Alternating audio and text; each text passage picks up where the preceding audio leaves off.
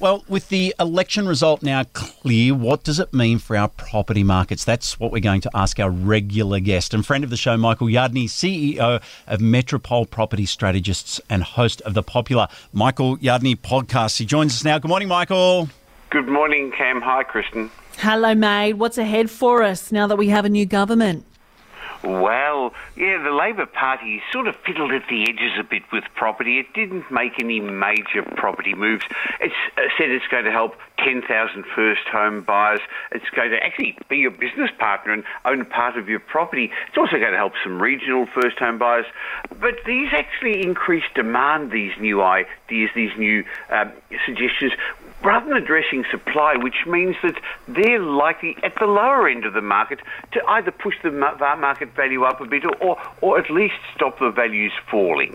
Okay, so there's positives and negatives coming out of it, whichever side you sit and then review and look at it. But what are your concerns?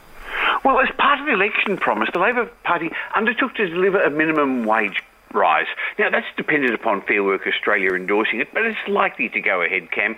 But I understand why. Many skilled Australians, they got higher wages, but a large number of Australians are struggling at the moment to make ends meet.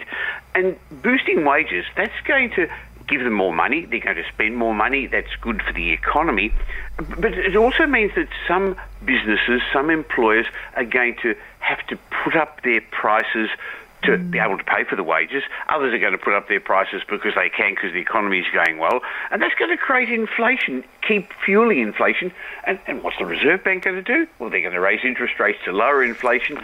And, Cam, it just concerns me a bit because it reminds me of the 70s. I'm old enough to remember that, when we had inflation creating wages growth, creating interest rate spiral, which eventually led to a recession. I don't like using the R word, and I hope the Reserve Bank's learned its lessons, but a spiral like this could create some challenges for Australia if it's not controlled properly.